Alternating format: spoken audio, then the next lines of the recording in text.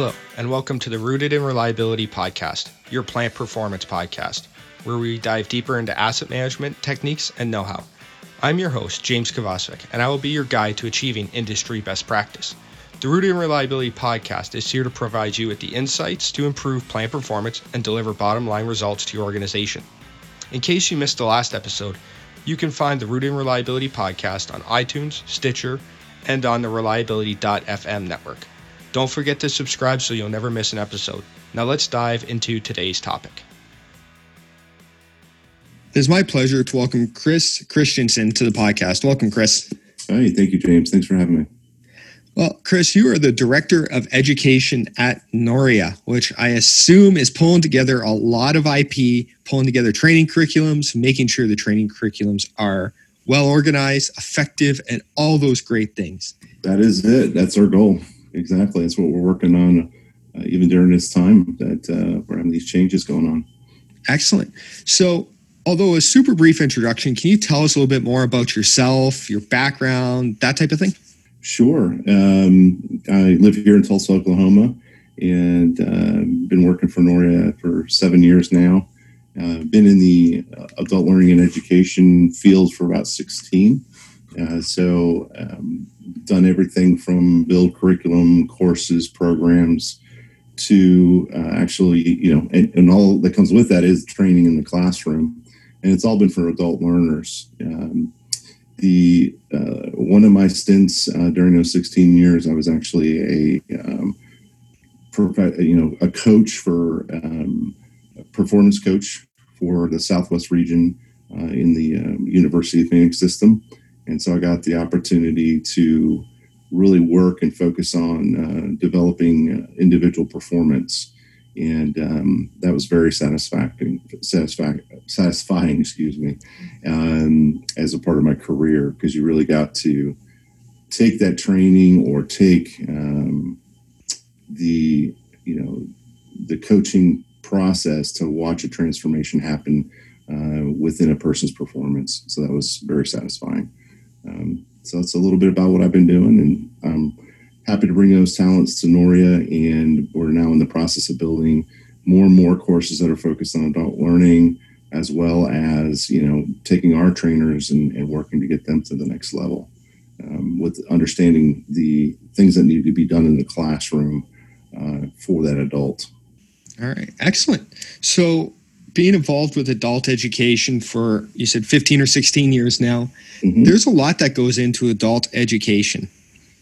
Now, one of the questions that we're hearing a lot about or being asked about is remote work and remote training. So from adult education standpoint, what is remote training? From a remote training, that's a good question. It has a variety of different levels. And when we think of remote, it could be anything from, basically at your organization, getting trained from the corporate or home office, either by some type of online or conference call type training, and it also can be from a CBT that's being used, which is computer based training, which is being used more of an on-demand focus. But I truly look at on the remote training as it's happening now as this interaction between an instructor and a student utilizing technology. It's really how I see it. And right now the current technologies are almost these webinar video kind of conferencing. All right, excellent. Now, why would we want to use remote training aside from the obvious travel restrictions, COVID issues that we're having? What are some of the advantages to remote training that maybe we don't get from some of the traditional means? Well, like you said, the travel and all that's like given. But when we think about organizations that have one or two individuals, especially in our situation, when we think about industrial plants, you have maybe one or two individuals that need this content, and it is not necessarily cost effective to just do a training for one person. So what we're seeing there is the ability to bring multiple plants those one or two individuals into a virtual classroom where they can work together and learn together. And what we're seeing the benefit there is that that organization now has this opportunity to create some kind of collaboration with each other. As far as another, when we talk about in the classroom effectiveness, one of the really surprising benefits that we've been seeing is your traditional classroom, you may be doing a demonstration or you may be doing some type of Q&A, but there's actually some psychological things happening there. One is if you're doing that demonstration, you sometimes have to bring people up to the classroom, up to the front of the classroom and stand in a circle to watch. So we may use a gearbox to do some demonstration, or some gears to show me the interaction of the gears and what's happening in the different lubrication zones.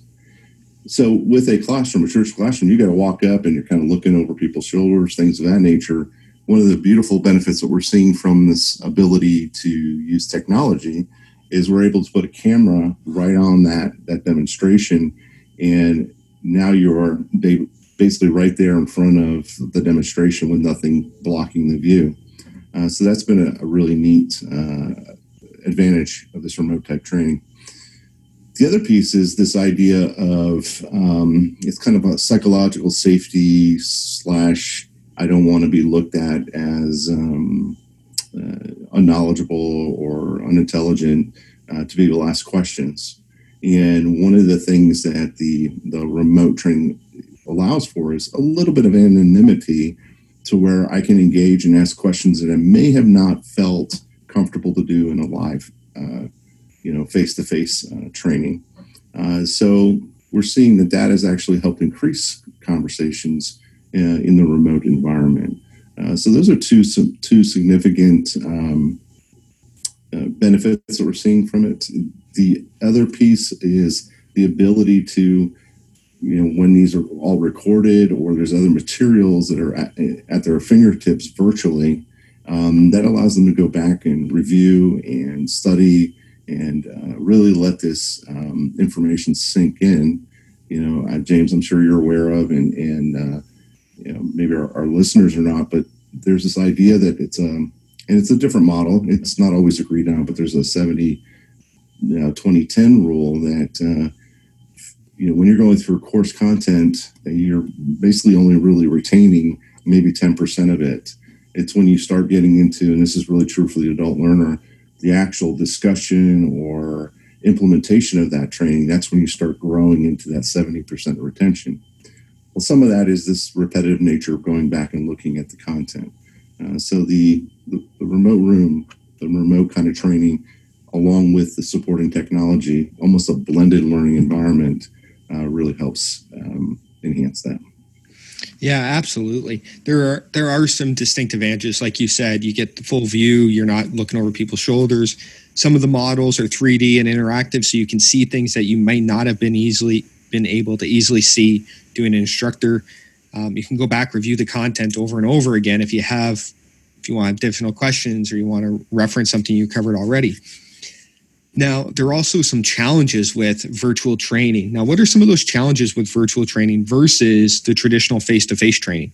That's one area that we're really trying to, I think we've all been trying to solve, is that very question here. So the challenge is you kind of lose the camaraderie.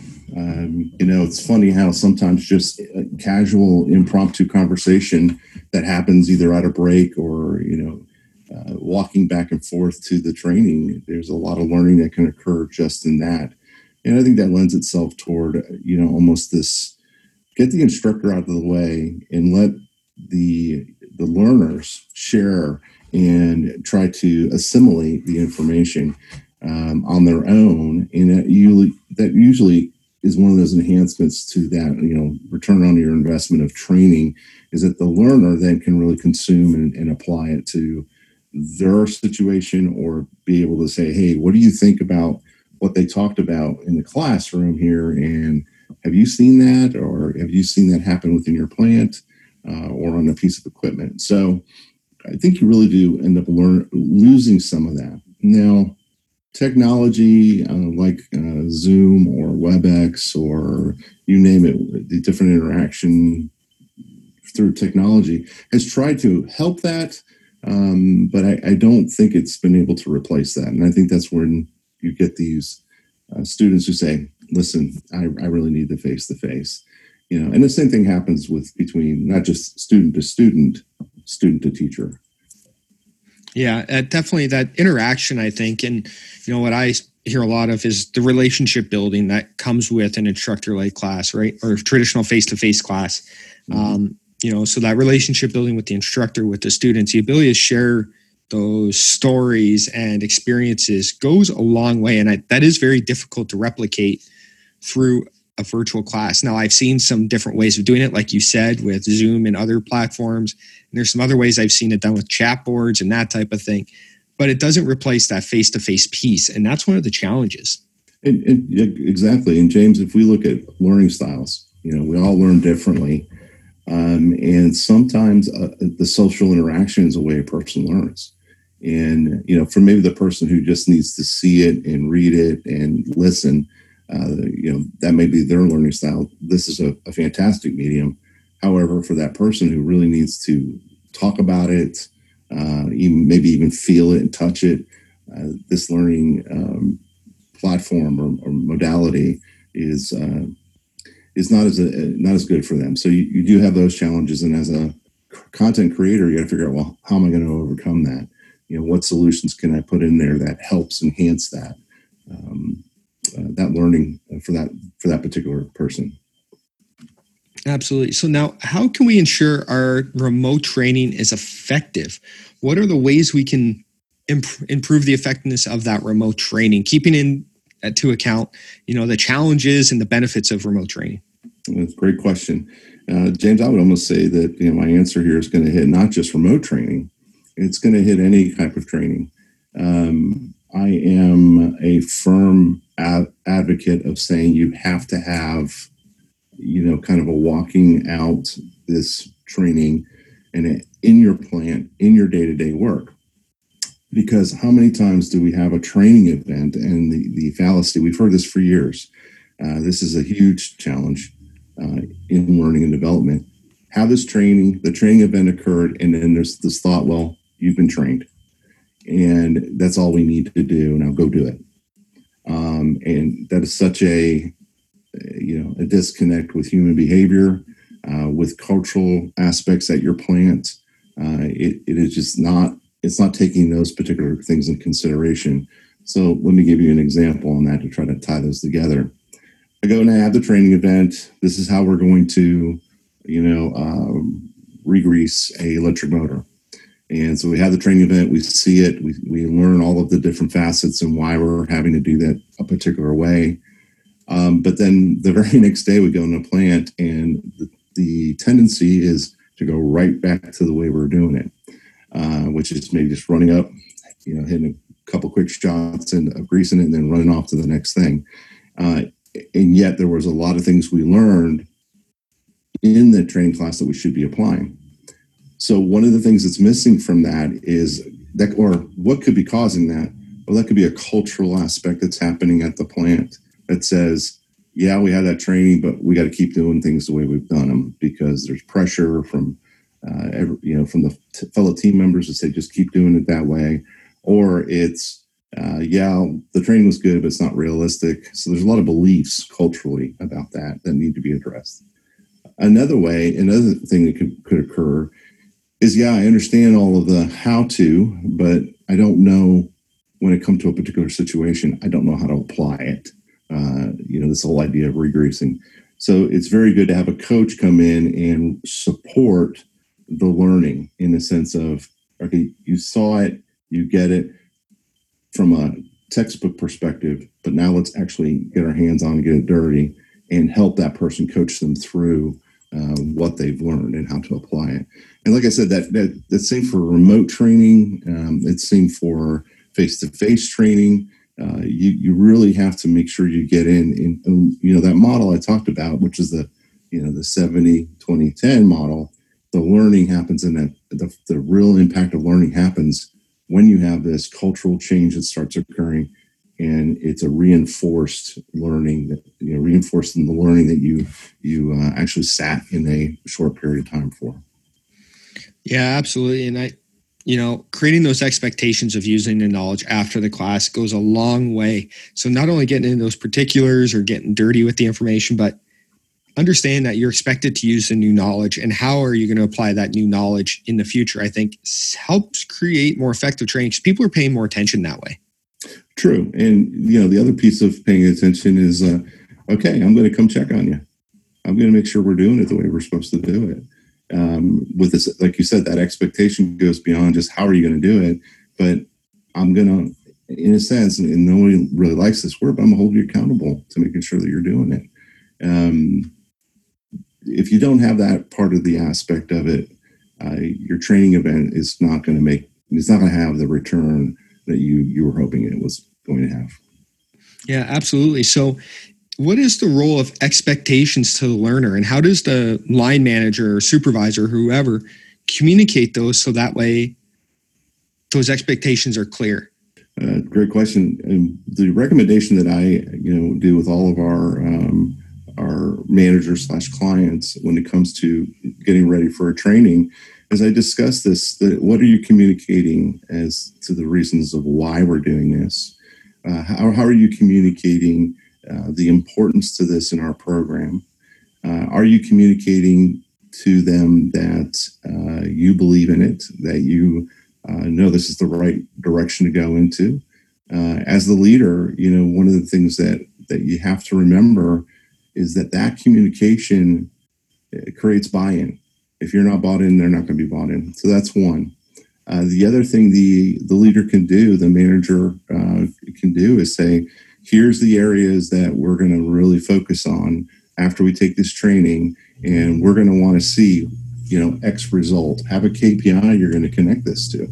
One of the great KPIs we look at when it comes to lubrication cleanliness is there's an ISO standard.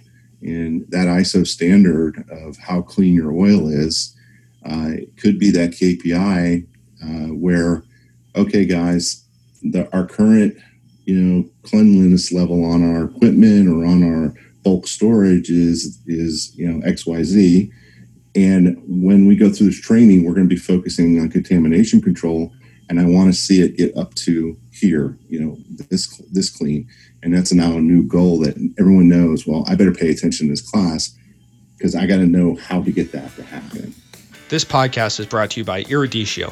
Be sure to check out eruditio.com for a free copy of their ebook, A Smarter Way of Preventative Maintenance. This ebook will allow you to review your current maintenance program and eliminate the non-value-added work you're doing, which is most likely causing you more downtime than it is preventing. www.eruditio.com. Yep, absolutely. I think, connecting those dots, making sure it's clearly laid out is very, very important for communicating those expectations.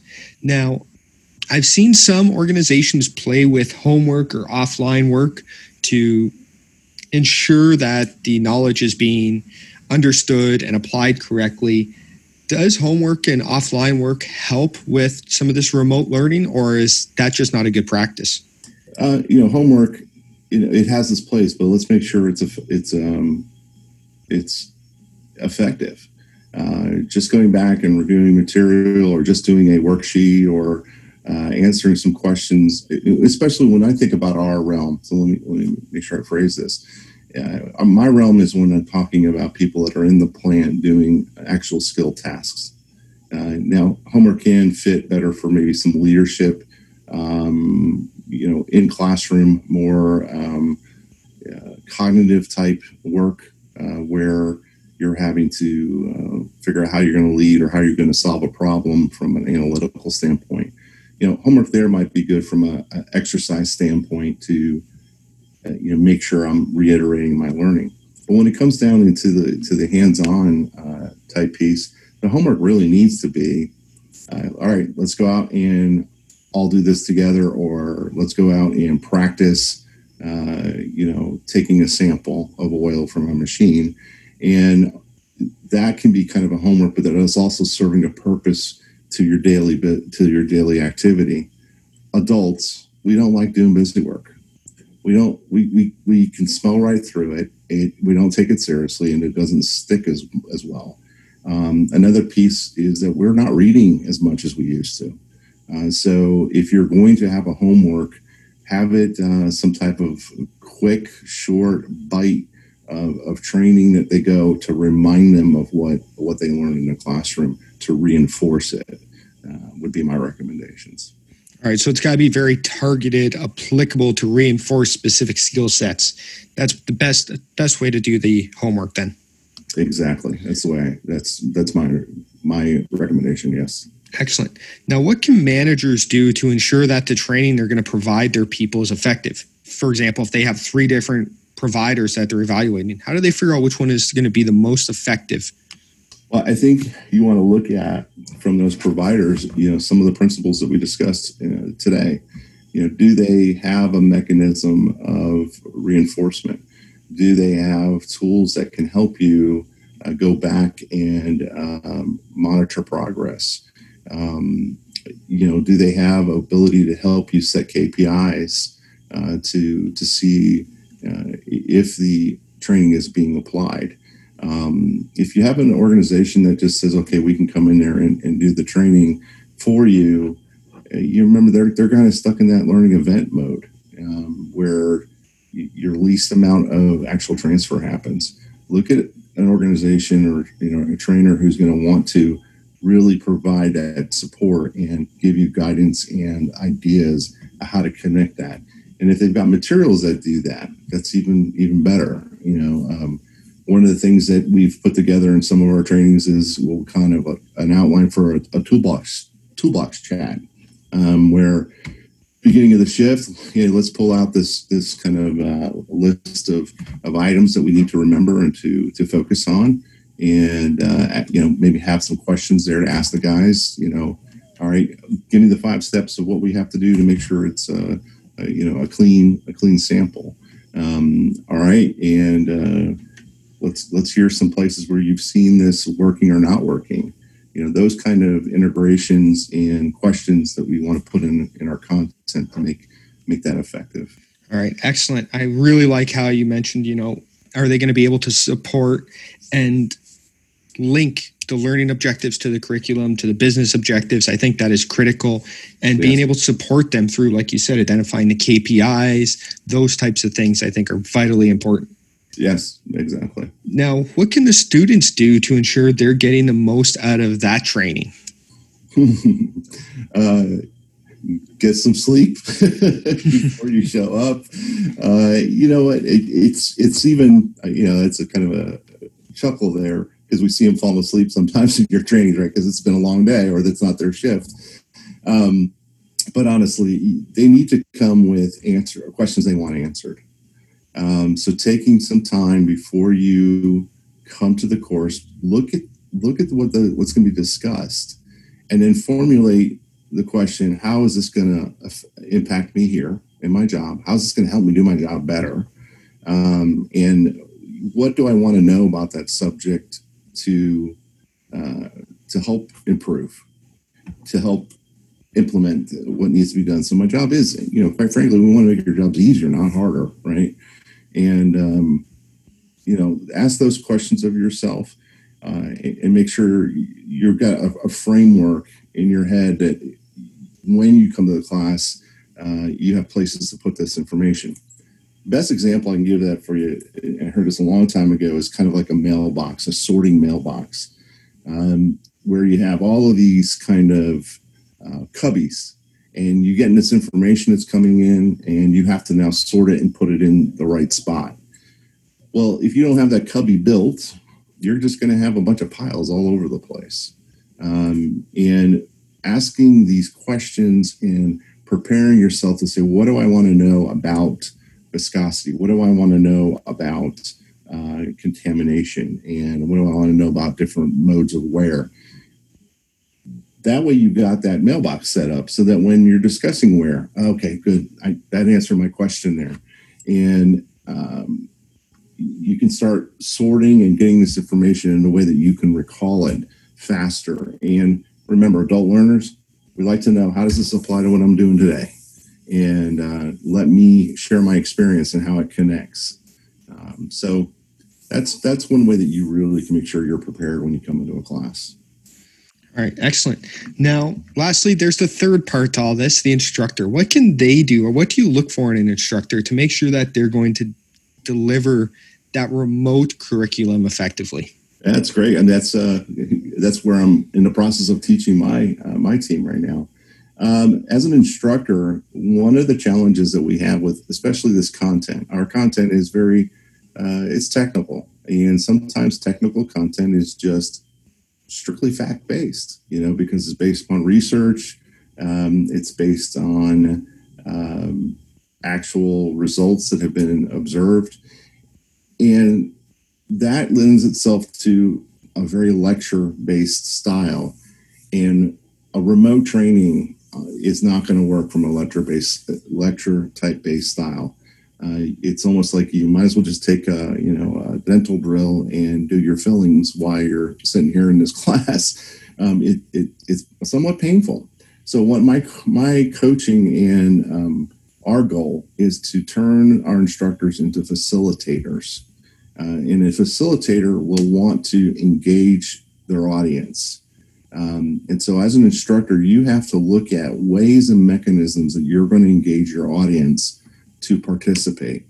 Now, right now, technology has been kind of challenged with being able to put, 20 or 30 people in a like live online situation where there's actual audio and video two-way. In some ways it works, but right now, with the huge demand, bandwidth is being in the internet's being really toned down, so that the quality is not as good. But you still can get around that with chats, question and answer areas. And as the instructor is in the class, what they need to do is say, okay, guys, I just talked about this subject. What is your answer to this type of problem? How would you use this data to, fix or resolve or find an answer for this particular problem that you're having? And what that does is it makes them go, whoa, okay, he's putting me on the spot. I gotta engage in this. And it makes the relationship start to come about. Another thing is a sense of humor, healthy, in a good, healthy way, not over the top, but engage and banter with your students. Obviously not for any kind of sacrificing the content, but in a manner that makes them know that, yeah, I'm really here. We're really having a conversation and we're really engaged.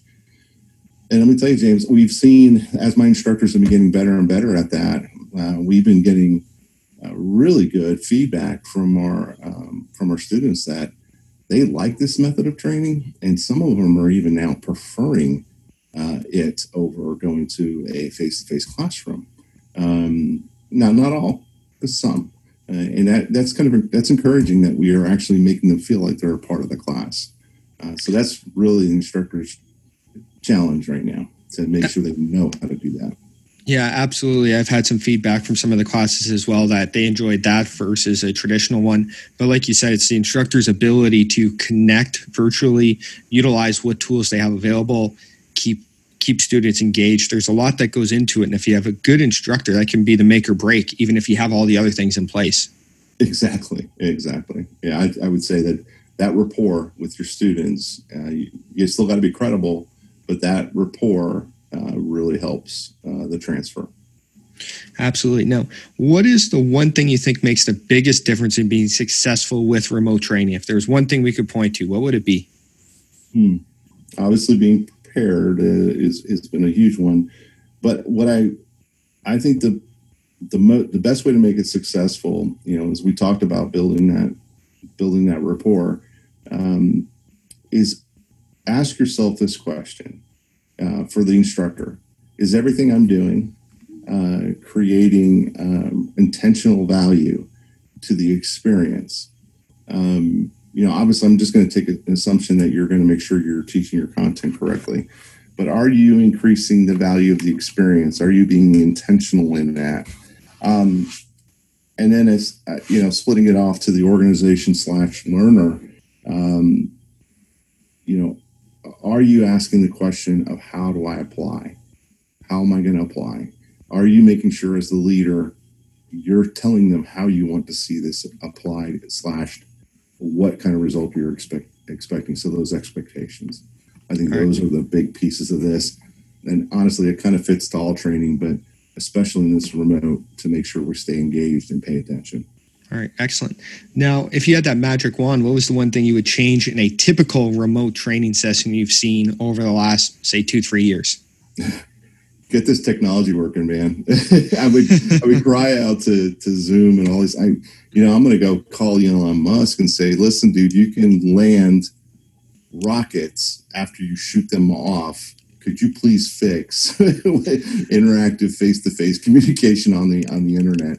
Honestly, if I could wave a wand at that, I think that would dramatically improve these trainings.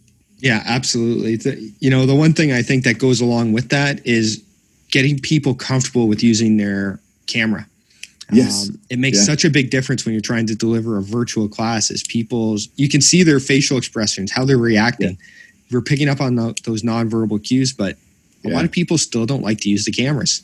Yeah, and I number one, I've had to have my instructors overcome that fear. They get when they've started that process, they get the dog in the headlight. So you can almost think of what a student's going through. That this is not their in a sense daytime job, but especially in our industry, sitting at a computer is not one of their most exciting parts of their day. Their profession is getting in, get dirty. Let's really make things happen. So yeah, that camera, I agree. It's really getting us to learn how to use those well. All right, excellent. Now, what is the one action you want our listeners to take away from the conversation today? What can they do different? What do you want them to think about? What do you want them to do? Number one, I want you to take this opportunity as we've had to, somewhat change our paradigms about how we look at communication. How do we look at training? How am I going to get my training done? Because I really believe, this is not going away. And I'm not meaning the current situation, but I think this method of learning has been growing. I mean, 2009 training survey said more and more organizations are moving to use this training, not just from the cost benefit perspective, but because time is important. You think about you're going to have one of your team members, and we talk about some of these plants only have 1 or 2 or maybe 3 at that particular plant. They can't afford to send someone away for a week or 2 days or what have you. Think about, you can do this right now in a couple hours or 1 day a week. There's a lot of different options. So embrace this new paradigm. And I think, quite honestly, James, I think as our generational change is happening within manufacturing in industry, we're seeing, we at Noria have been seeing and I'm sure you have as well, a real embracement of using technology for learning because it's not so foreign to most of that workforce. So that's one. The other is really set expectations. Take a serious, deep look at what has our culture been saying about X topic. What have they been saying about, in my case, machinery lubrication? What have they been saying about, are you a proactive or you're a reactive situation at your plant? In mechanics are great, but are we firefighting or are we trying to prevent things from happening? And if you look at that question and look at your culture, you're really going to see how well this training is going to take hold. Use training as a mechanism to help shape that versus just slapping some people in a class thinking, okay, I met that metric. Really look long and hard about that. Yeah, absolutely. Now, Chris, first off, I want to thank you for taking the time to share with us your knowledge and experience and even your learnings about delivering remote training, especially in this time. But before we go, I want to give you the opportunity to tell us more about where we can learn about Noria, the virtual training, the remote training options you guys are providing. Also, what resources do you recommend for helping us either become better trainers or for potential students evaluating potential trainers and those sorts of things? Okay, great. Yeah. You can find all about Noria's training at noria.com. And we have, there's a whole training section that's there. We have basically, I look at 3 types of classifications of training. We have our certification series, which is geared toward and focused on getting your certification in the ICML, which is the International Machinery Council of Lubrication. And they have a variety of different levels of certification. And so those courses are designed to make sure that we cover the content that's in there, but they're also very effective courses to learn subjects of machinery lubrication and oil analysis. Then we have another section which I call workforce development, and that is an area we're spending a lot of resources in right now. And this is more on the basis of how do I actually getting it done. So hands-on, task-based, focused type training to get your workforce developed to be able to meet your needs for your reliability program. And then the last one we have in a section there is for professional development. And professional development, when we think of that, is how do I expand my knowledge into other areas? So Noria is moving and pushing in that direction. And we have a variety of different modalities. Live online training is our newest and focus. We've spent a tremendous amount of money developing and really creating a high quality studio and getting it right so that we're communicating in a very clear and effective method. So we believe it's going to be a core mainstay of our organization. We also have our public seminars that are throughout the United States. We have licensed partners throughout the world. So we have global contacts if you have need for that in other areas. And then we have the on-demand training, and that's a pretty stable mainstay of what we call about remote type training. You can also contact me either through LinkedIn. You can look for Chris Christensen, or my legal name is Harry Christensen, and I can tell you that may be popular now, Harry, but back when I was a kid in school, it wasn't so popular. So you can go there on LinkedIn, reach me that way, or you can email me directly at cchristensen@noria.com. And as far as a takeaway of a way that they can get prepared and do some of the things that I suggested there at the end, there's a book I would like to recommend. It's something that did change me. It's an older type book, but it's Ken Blanchard's Putting the 1 Minute Manager to Work. So everyone's probably heard about 1 Minute Manager, but this one has how does situational leadership connect to that. And what that does, James, is it really, the whole model that's in there of how to develop someone and how to develop yourself even is in there to really give a good, not formula, but a good understanding of how a person grows and learns an actual topic, skill, or task. So that would be a good recommendation for you. All right, excellent. I will put links to all that in the show notes so everyone can quickly and easily access those. Chris, once again, I want to thank you for taking the time today to share with us your experience with remote training. It's definitely a very relevant topic, and I think it's here to stay. I don't think it's going away anytime soon. So that being said, thank you so much, and it's been a pleasure. Same here, James. Thank you. I would like to thank you for listening and remind you that you can always find out more on maintenance, reliability, and asset management at www.eruditio.com and by following our blog. The Rooted in Reliability podcast is a proud member of the Reliability.fm network. I'd like to ask you to please rate and review this podcast on iTunes or Stitcher. It ensures the podcast stays relevant and is easy to find by like-minded professionals. It is only with your ratings and reviews that the Rooted in Reliability podcast can continue to grow. I thank you for providing this small but critical support. We will see you next week when we dive into another burning topic with Rooted in Reliability, your plant performance podcast.